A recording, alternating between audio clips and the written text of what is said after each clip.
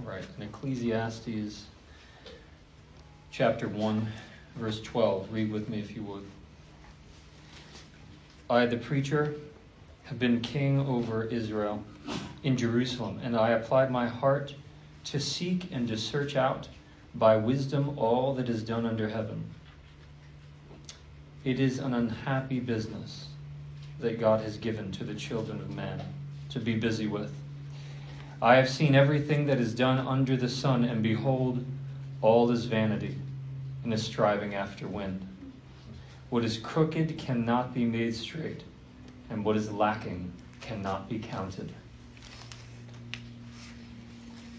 Last week we started the book of Ecclesiastes, and to be clear, the strategy of the teacher or the preacher, in Hebrew the Koheleth, one who gathers a group of people so that they might listen.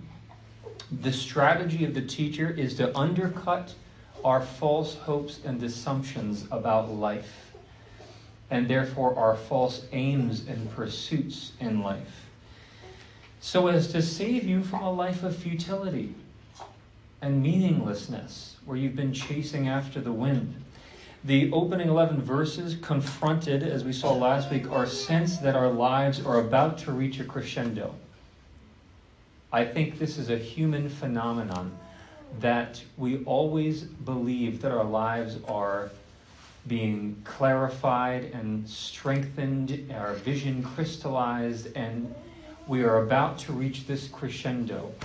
And we talked about one of the most haunting concepts, at least I've ever come across in my life, called deferred happiness syndrome. I shared with you last week. That is the common feeling that your life hasn't begun, that your present reality is a mere prelude to some idyllic future. This ideal is a mirage that will fade as you approach old age, revealing that the prelude you rushed through was in fact the one to your death. So humans tend to live, as deferred happiness syndrome points out, under the delusion that our lives are always building towards something great and our dreams will be actualized. The teacher, however, says our lives are vanity. That is, it's a vapor. Vanity does not necessarily mean meaningless, as is popularly assumed. It means fleetingness. Vanity, in the Hebrew, the word means it's a vapor, or it's a breath, or it's smoke. And smoke or a vapor has a form, and then in a few seconds it dissipates and becomes nothing. Just in a few seconds. And that's what the preacher is saying about life. So, our life is not reaching a crescendo per se. Our lives are a mist that quickly vanishes at dawn, like we sing, and all glory be to Christ.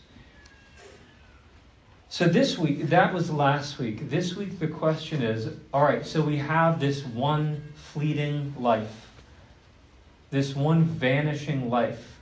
How can we fully enjoy this one fleeting, vanishing life?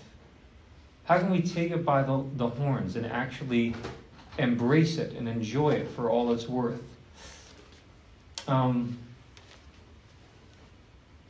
Has anyone ever tried to make orange juice with real oranges before? We had something growing up in my house. It was this glass apparatus where you would cut an orange in half and squeeze the orange, and the juice would come out into this kind of reservoir and catch the juice, and so you can make orange juice. And I remember squeezing this with all my might to get all the juice out of this orange, and I was always very disappointed about how much juice was actually produced by the orange. It took like 8 oranges to get 1 glass of orange juice. But when I have been studying this passage this week, that's the vision that's constantly in my mind. As we go through this passage, you'll see the Koheleth squeezing life for all it's worth.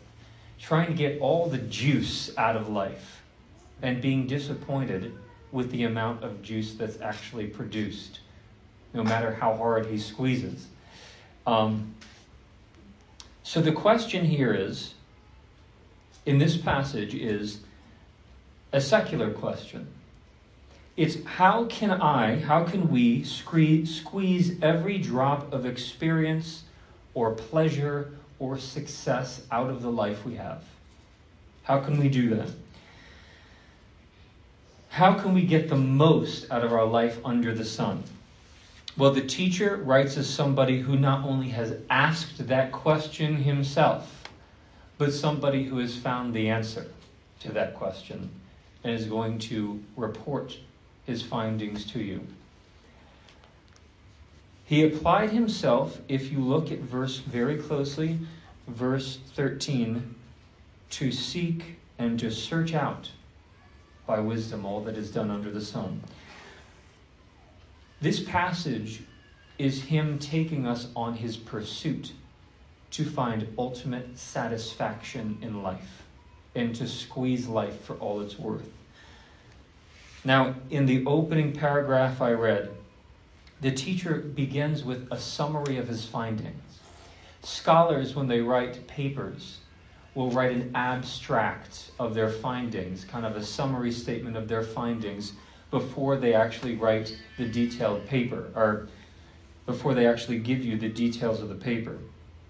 So the teacher begins with this abstract or thesis statement about his findings.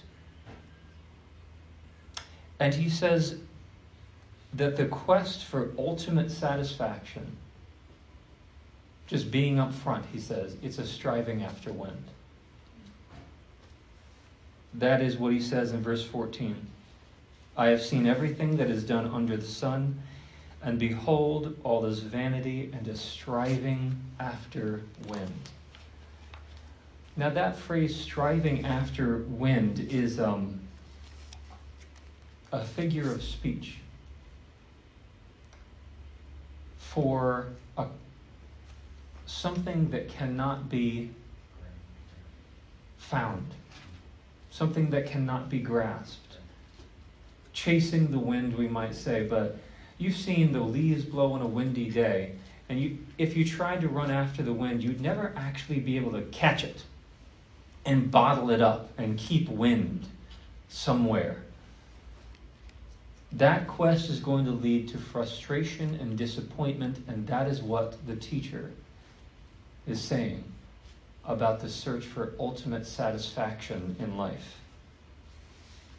In verse 15, he says, what is crooked cannot be made straight, and what is lacking cannot be counted.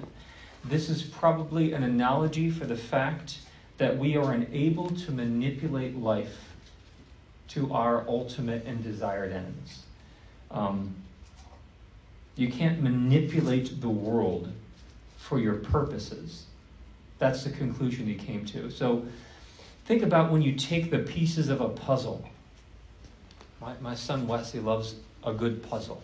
What's great about a puzzle is once it's complete, once you have all the pieces in place and you put them there properly, a beautiful picture is created. A perfect picture is created. You just need to find the right pieces and put them in the right places. And that's all you need to do. And Kohelet is saying that is not what life is like.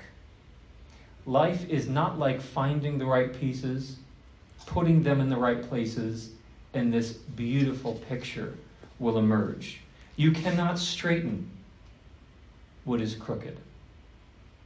And the amount of pieces that you'll have at the end cannot be counted. Can't be counted. So, how can you get the most out of life? His thesis statement up front is you can't do that. You can't squeeze life for all it's worth. It's like trying to chase the wind and catch it in your hands. It's a vain pursuit that will lead to frustration. That's his thesis statement, and after giving us that summary, he is going to give us now a full, more detailed report of his findings. And we can break this into 4 different categories. Number 1, he tries knowledge. Then he tries pleasure. He follows that with wise living. And finally, work. And he tries to find ultimate satisfaction and enjoyment in these 4 categories. So first, let's look at the first avenue he travels to find ultimate satisfaction. Knowledge. Verse 16. I said in my heart, I have acquired great wisdom, surpassing all who were over Jerusalem before me, and my heart has had great experience of wisdom and knowledge. And I applied my heart to know wisdom and to know madness and folly. And I perceive that this is but a striving after wind. For in much wisdom is much vexation, and he who increases knowledge increases sorrow. The Koheleth, the first path he chooses is the path I personally would have chosen, which is knowledge. A search for omniscience. Attending the best universities, getting the 2 PhDs, one in theology, one in philosophy. And his search, he concludes, has been a striving after wind. Why is that? He doesn't actually give us the answer why that is. He just reports that it has led to disillusionment in his life. I suspect because increased knowledge, first and foremost, gives you an increased awareness of what is unknown, of what you actually don't know. And this is common. This is why young men are more confident than old men. And unlearned men and women are more angular about their beliefs than learned men. Because very often, young men have not accrued knowledge enough to know what they don't know. So they're very confident. But the more and more you learn, and not to say I am extremely educated, but with the little education and learning I have, many of you far beyond me have experienced this. I realize there are a lot of questions that are not only unanswered, but that cannot be answered on this side of eternity. We were just talking on Wednesday, me, Mark, and Khalil. And one of the verses I was sharing with them that always rings in my heart is that the secret things belong to the Lord. But the things that he's revealed have been given to us to obey them and to follow them. So the point is that wisdom is going to dispel illusions about where wisdom and knowledge can take you, ultimately. You'll never arrive, no matter how much learning you devote yourself to, you will never arrive at a point of omniscience. You'll never arrive at a point where you can take reality, you can perfectly conceptualize all of its parts, put them in order adequately, and live accordingly. That will never, ever happen. And so you'll never be able to figure out life or reality perfectly. There is no frame of mind or intellectual scaffolding that is going to give you a perfect picture of reality. This is why, we've discovered outer space, for goodness sakes, and it's only left more questions and more opportunities for research. It's amazing. Science is just a good example about how finding more leads to more and more questions. So, not only though, here's the thing, not only is the quest an elusive one, the quest for knowledge, but it's also a bitter one, he says. He says, for in much wisdom is much vexation, And he who increases knowledge increases sorrow. Why is that? Why would increased knowledge lead to vexation and sorrow? I came across a very, very interesting article in the Journal of Applied Psychology the other day. Not that I just read this journal for fun, but in researching, the title of the journal was, Does Educational Attainment Promote Job Satisfaction? Does educational attainment promote job satisfaction? And I forget how many hundred students they followed in elite universities. And here's what they concluded. They said, we find that while better educated individuals enjoy greater job resources, that is income, job autonomy, and job variety, the better educated individuals also tend to incur greater job demands, work hours, task pressures, job intensity, and time urgency. On average, these demands are associated with increased job stress and decreased job satisfaction, largely offsetting the positive gains associated with greater resources. Interesting, huh? Now that's a general truth, and it's not true for every scholar or every learned person, but increased knowledge has led to a vocation with increased demands, work hours, and stress. I think that's just a great example or a great application of how in much wisdom there can be much vexation. And he who increases knowledge actually can increase sorrow. So the key to ultimate satisfaction, the preacher concludes, is not knowledge or education. You'll never arrive at a place of omniscience or ultimate knowing, and many who have drunk from the fountain of knowledge have found their lives drier than before. So knowledge is not the key to ultimate satisfaction. Well, after pursuing the avenue of the scholar, he pursues the avenue of the college freshman, and he then says, what about self-indulgence? What about pleasure? Read with me in chapter 2, verse 1. I said in my heart, come now, I will test you with pleasure. Enjoy yourself. But behold, this was also vanity. I said of laughter, it is mad, and of pleasure, what use is it? I searched with my heart how to cheer my body with wine, my heart still guiding me with wisdom, and how to lay hold on folly till I might see what was good for the children of man to do under the heaven during the few days of their life. I made great works. I built houses and planted vineyards for myself.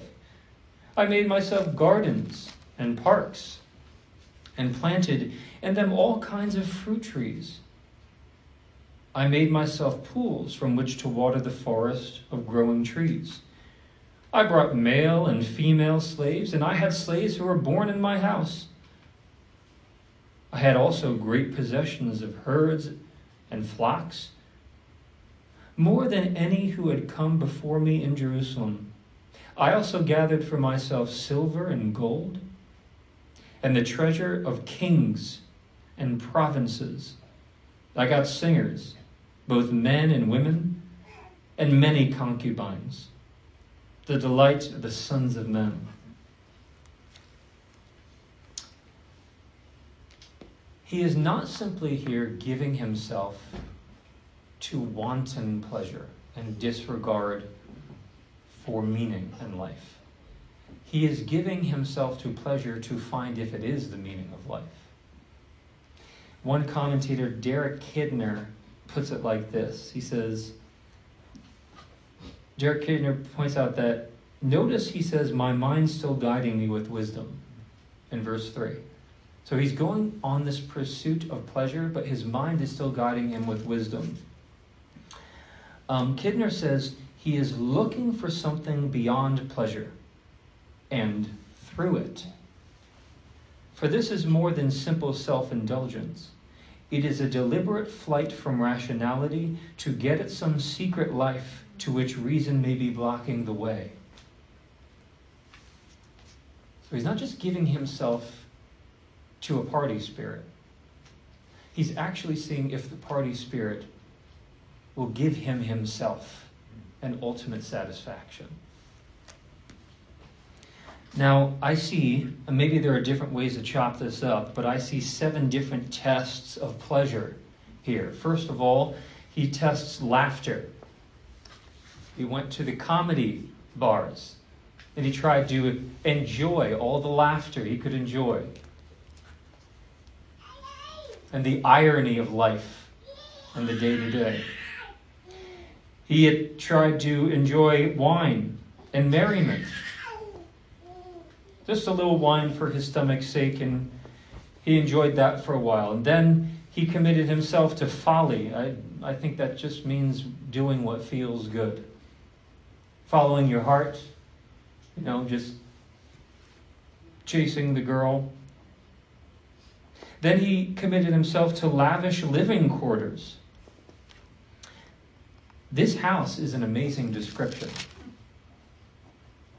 Gardens and parks, vineyards, trees, pools, water. We know, if this is indeed Solomon, which I think this is intended to be the voice of Solomon for us, that Solomon brought in animals from all over the world. He had apes and peacocks. Imagine what that temple must have looked like. That must have been quite a sight. So he devotes himself to living lavishly.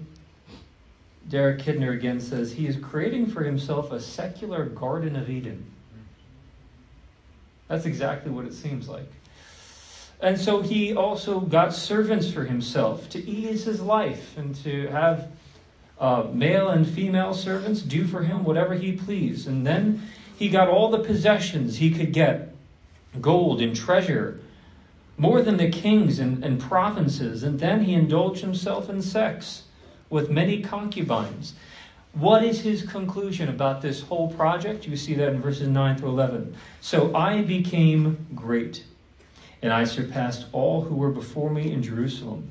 Also my wisdom remained with me, and whatever my eyes desired I did not keep from them. I kept my heart from no pleasure, for my heart found pleasure in all my toil, and this was my reward for all my toil. Then I considered all that my hands had done, and all the toil I had expended in doing it, and behold, all was vanity and a striving after wind, and there was nothing to be gained under the sun.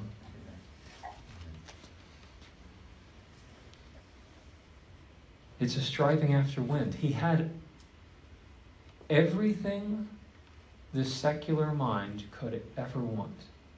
Anything the flesh and lust of the heart could ever want or desire. And he found himself lacking satisfaction. Isn't it interesting that we find emptiness in the strangest places? We find emptiness, it seems to be almost consistently in the largest houses, furnished with the most expensive and most exquisite pieces of furniture. It seems to be that the most wealthy who have chased after these things are the most empty. Jim Carrey, who has proven himself to be one of the most bizarre humans to exist in the world, said this: I hope everybody could get rich and famous and have everything they ever dreamed of, so that they will know that it is not the answer. I'm not sure what the it he is referring to is, but even an actor who has amounted millions and millions of dollars has come away from that whole project unsatisfied and disillusioned, just like Koheleth. So it's not in pleasure.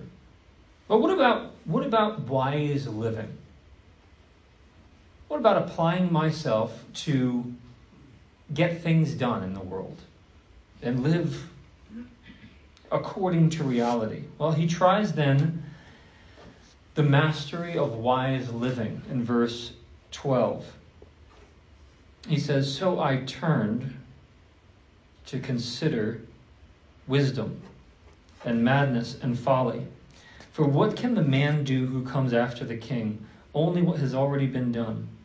Then I saw that there was more gain in wisdom than in folly, as there is more gain in light than there is darkness. The wise person has his eyes in his head, but the fool walks in darkness." So here he's saying, now, I've said so far that all is vanity, but actually wisdom is better than foolishness when it comes down to living. So he would agree with the Proverbs. Proverbs 24, 3 through 6 is a great example of how wisdom leads to good results in life. It says, "By wisdom a house is built, and by understanding it is established. By wisdom the rooms are filled with all precious and pleasant riches. A wise man is full of strength, and a man of knowledge enhances his might. For by wise guidance you can wage your war, and in the abundance of counselors there is victory." So here's what wisdom could do. It can help you build a house. And it can actually help you get and maintain wealth. And wealth is not necessarily a bad thing. It's not money that's the root of all evil. It's the love of money that's the root of all evil. People who have money can do a lot of good things with it, and many have. So we're not demonizing saving for retirement, storing up an account for your children. Those are wise and good and righteous things to do. Setting a good foundation for your family, that's wise. And wisdom can help you do that. Wisdom furnishes rooms. In fact, in Proverbs it says, wisdom can win wars. So wisdom is good. But I'm not preaching Proverbs. I'm preaching Ecclesiastes. And his point here is that although wisdom is useful, and it is, he found the wise life, even the wise life, grieved him. Why is that? It grieves him because wisdom is only useful for people who are alive. So he says in verse 14b, "And yet I perceived that the same event happens to all of them. I said in my heart, what happens to the fool will happen to me also. Why then have I been so very wise? And I said in my heart, this is also vanity.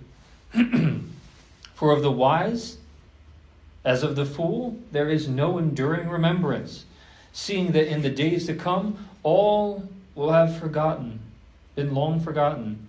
How the wise dies just like the fool.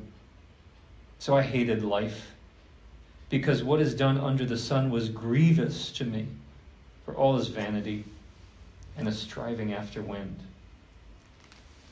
So, yes, wisdom can lead to a good life. And I believe it does, and it can. Yet, it can't grant you immortality, and that's what's frustrating him. That's the fact that led him to despair and hate the day-to-day life. Now, step back for a minute. Is the teacher being dramatic? I mean, does he just need to calm down for a minute? Take a small vacation, take a walk, see it's a beautiful day outside, look at the sun. Does he need to just step back and relax. And aren't there more important things to think about and get on with in life, you might say? Koheleth is a man who is concerned with ultimate things only. He's a philosopher. He is a theistic existentialist, it seems. He is only concerned with questions about meaning, ultimate satisfaction, what happens when I die, why am I here? Those are the kinds of questions he's concerned with. And many philosophers go into that avenue of investigation because they have the same kind of ultimate concerns and questions. One of these was Blaise Pascal, and he has a famous book that was put together after he died called his Pensées, his thoughts. And it's basically his notes on life and thinking and reality and death and the existence of God. I think it looks like he was trying to create a book, but he died before he could finish it. So we have these scattered thoughts. But in one section, Pascal finds it curious that people are indifferent to their loss of their entire being at death, while at the same time, they seem very concerned about trivial things in life. Here's what he writes. He says, they fear the most trifling things, foresee and feel them. And the same man who spends so many days and nights in fury and despair at losing some office or at some imaginary affront to his honor is the very one who knows that when he is going to die, he is going to lose everything at death. But he feels neither anxiety nor emotion about it. He says, it is a monstrous thing to see one and the same heart at once so sensitive to minor things and so strangely insensitive to the greatest thing. So Pascal feels what the Koheleth is saying. He feels. Ecclesiastes is a book that makes you feel more than any other canonical book, it seems. He wants you to feel the vapor of life. He wants you to feel the emptiness of toil. So he despairs of life itself because all its endeavors and all of its aims, in the end, it's just a striving after wind. And you can't catch it. And you can't manipulate life to your own end. So finally, the last thing he explores is hard work. And he says, so I hated all my toil in which I toiled under the sun, seeing that I must leave it to a man who comes after me. And who knows whether he will be wise or a fool. So even with my legacy, someone else is going to have this legacy.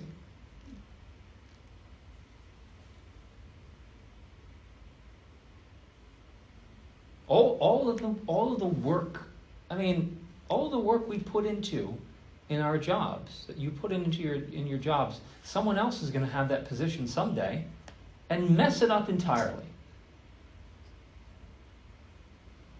If the Lord allows Church of the Vine to tarry long enough, I will not be the pastor of this church someday.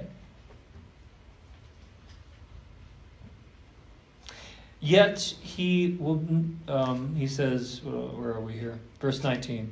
And who knows whether he will be a wise or a fool? Yet he will be master of all for which I toiled and used my wisdom under the sun. That is also vanity. So I turned about and gave my heart to despair over all the toil of my labors under the sun. Because sometimes a person who has toiled with wisdom and knowledge and skill must leave everything to be enjoyed by someone who did not toil for it. This is also vanity and a great evil. He's lamenting the fact that our wealth does not extend beyond the grave. All our wealth, all our trophies, our attainments will be transferred to someone else, and we will be forgotten in the process. I read a story about a man a very successful businessman, whose house was lined with plaques. I think he was a salesman, so he was constantly beating record sales. And his house was lined with plaques, and he was a great entrepreneur, and so the state would constantly lavish him with gifts and plaques and trophies, and his house was almost like walking into a shrine of his accomplishments. And the writer who was recounting this said that this man got cancer and died, and his family was wondering what to do with all these trophies and plaques. All these wooden trophies and plaques. They realized their neighbor, a young kid who was getting into woodworking, 18 years old, and so they decided to give him all the plaques so that he could use them to practice woodworking. And that is where all of his trophies and all of his plaques and all of his testaments to his success went, to an amateur woodworker's basement.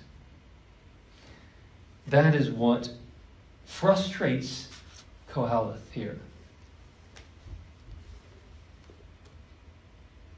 And so then he reflects finally on the prospect of laboring hard your whole life and never enjoying it. What has a man from which all the toil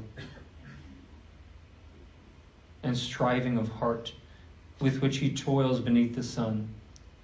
For all his days are full of sorrow, and his work is vexation. Even in the night his heart does not rest. This is also vanity.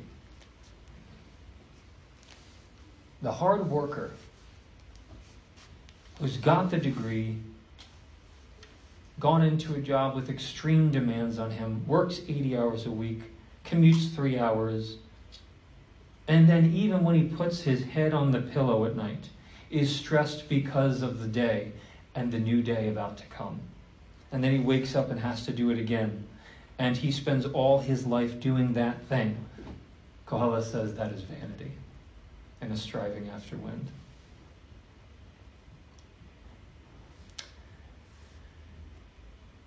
So where can we find enjoyment in life? Where can we find value and ultimate satisfaction in life? Koheleth's conclusion is this: we find enjoyment in life in the humble and simple things that that God has given to us. Verse 24. There is nothing better for a person that he should eat and drink and find enjoyment in all his toil. This I saw is from the hand of God. For apart from him, who can eat or who can have enjoyment? He's not saying eat and drink for tomorrow you die. He's not saying, one author said, he's not saying eat and drink because that's all there is. He's saying eat and drink because that's what there is. That's what God has given you. He's given you simple, humble pleasures. He's given you daily bread. So enjoy those things. And he says this is from the hand of God. The ability to enjoy those simple pleasures in life that God has given you is from the hand of God. Verse 25. For to the one who pleases him, God has given him wisdom and knowledge and joy. It's to the sinner that he has given the business of gathering and collecting, only to give to the one who pleases God. This is also vanity and a striving after wind. So it seems Kohelet is saying that the ability to eat and drink and enjoy comes from the hand of God. So what's his ultimate conclusion? Let's ask the question again. How can we squeeze life for all it's worth? That was our starting question. How can we get the most out of life? How can we take life by the horns and just own it? Kohelet is saying life is not to be mastered. Life is to be received from God. And in that reception, there will be great joy. So again, the strategy of Ecclesiastes is to save you from a life of futility by undercutting our misguided aims and hopes. The person who seeks every experience of pleasure, who endlessly aligns himself with some ideal vision of the future, is ultimately striving after wind and chasing what cannot be caught, he says. That quest is going to lead to disappointment. The key, he says, to enjoying everything is not squeezing life for all it's worth, but receiving life that God has given you and receiving it as a gift. And in that shift of mind, in that perspective, you can cultivate a disposition of appreciation for what is around you. So, another word for what Kohelet is saying is contentment. The key to enjoying life, he says, is not to look at everything that God has not given you. It's rather to fix your gaze on those things that God has given you. And look at them with gratitude and happiness. You two are very cute. You know that? As I'm saying, look at the things God has given you. Ryan and Sheena both looked at each other. But that's exactly what I'm talking about. And I think that's exactly what Kohelet is talking about. Look at your beautiful wife that God has given to you, or your handsome husband that God has given to you. That's your companion. And that's a blessed thing. Your children, who cause you great pain and anxiety, but great joy and gladness. You've got to see grow up, and you will continue to see them grow up. And we can pray for them and thank God for them and enjoy the fact that God has given us arrows in our quiver. I was at a barbecue with my brother the other day with some people from my church, my former church, Bread of Life, who I have known for a long, long time. Old men and women that I've known for a long, long time. I was talking to my brother about this kind of phenomenon, that the human predicament is constantly wanting more, constantly wanting what God has not given to us. And so many people, I think, have been inundated with a hustle culture that brings them to a point of constantly trying to find the next group to get in with. And I said, look around us. There are people here at this barbecue that we have known for 30 years.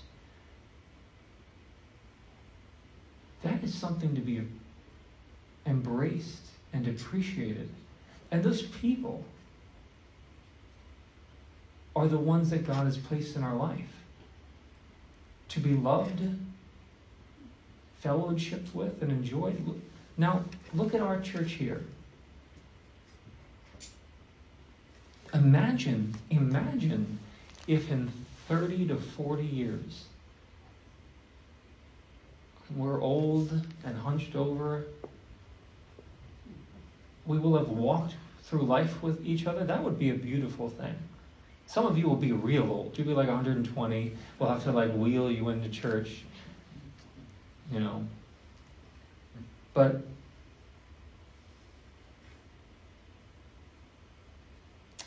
it's that kind of thing. A few weeks ago, I was at the dinner table with a couple, passionately discussing and debating theology.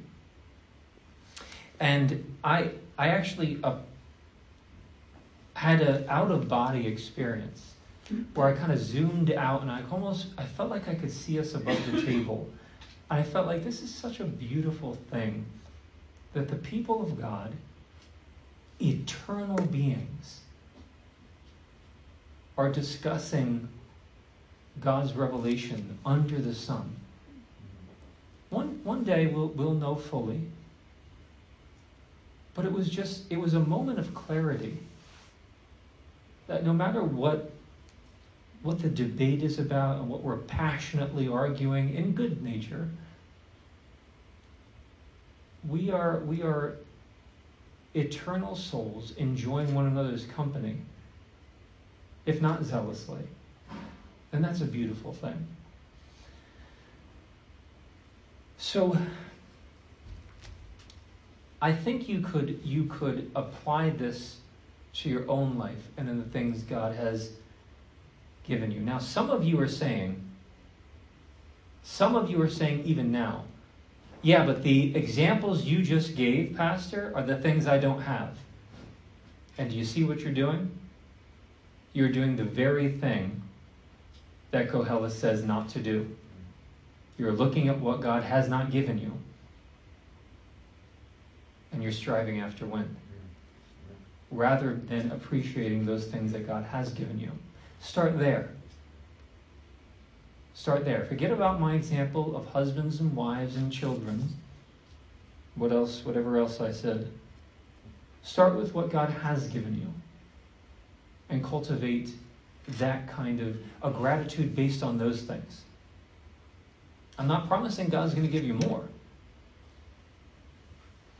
But contentment and joy is found in the humble and simple, not in the more and the out there. Now, Friedrich Nietzsche, who was not a Christian, he was actually the anti-Christian. He said something very profound, and I think he's absolutely right. He said that all joy desires eternity. All joy desires eternity.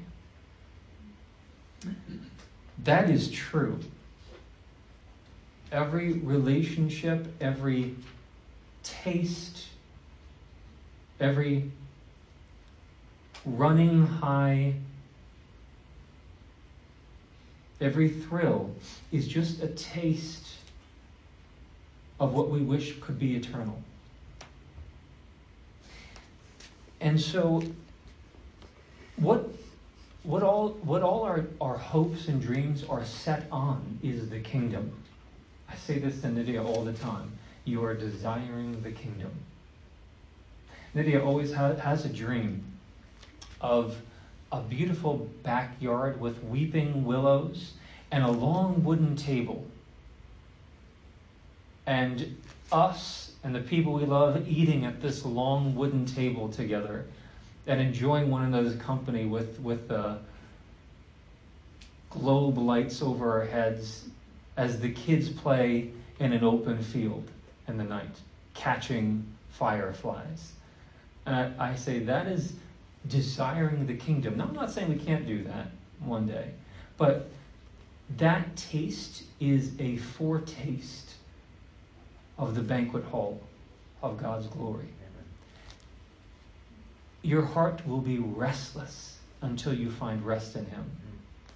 What's further is you will not find ultimate rest in Him under the sun. You'll find it on the other side of eternity. Paul says, now we know in part and we prophesy in part, but then face to face. And I want to add to that and say, now we desire in part and we hope for in part, but then face to face with God and the Son in the fellowship of the Holy Spirit, that joy that we only tasted, that hope that we longed for will be fully realized.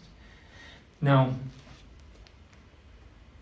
this is exactly what Jesus promises. He said to the Samaritan woman at the well, whoever drinks of this water will be thirsty again. So you drink of pleasure, you drink of success, you drink of wisdom, of ease of life, you will be thirsty again. That's exactly what Kohelet said. It's all vanity. It's a vapor. But whoever drinks of the water that I will give to him will never be thirsty again. The water that I will give to him will become in him a spring of water, welling up to eternal life. What is Jesus promising? Ultimate satisfaction in him and through him and because of him.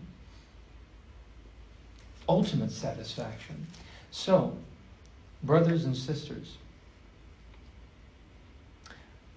let us never pursue a life of futility by setting our hopes on a bunch of if-onlys. Or if I just had that house that I wanted, or if I just had the perfect spouse, if I didn't have this physical ailment, if only I could arrange the puzzle pieces of my life, there would be a perfect picture. Vanity. Don't strive after wind, brother and sister. Rather, start with what God has given to you. Enjoy it. Appreciate the life God has given to you. And know that on this side of eternity, the river will always run dry.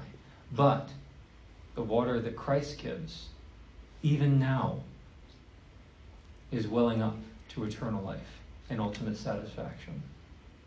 Let's close in a word of prayer.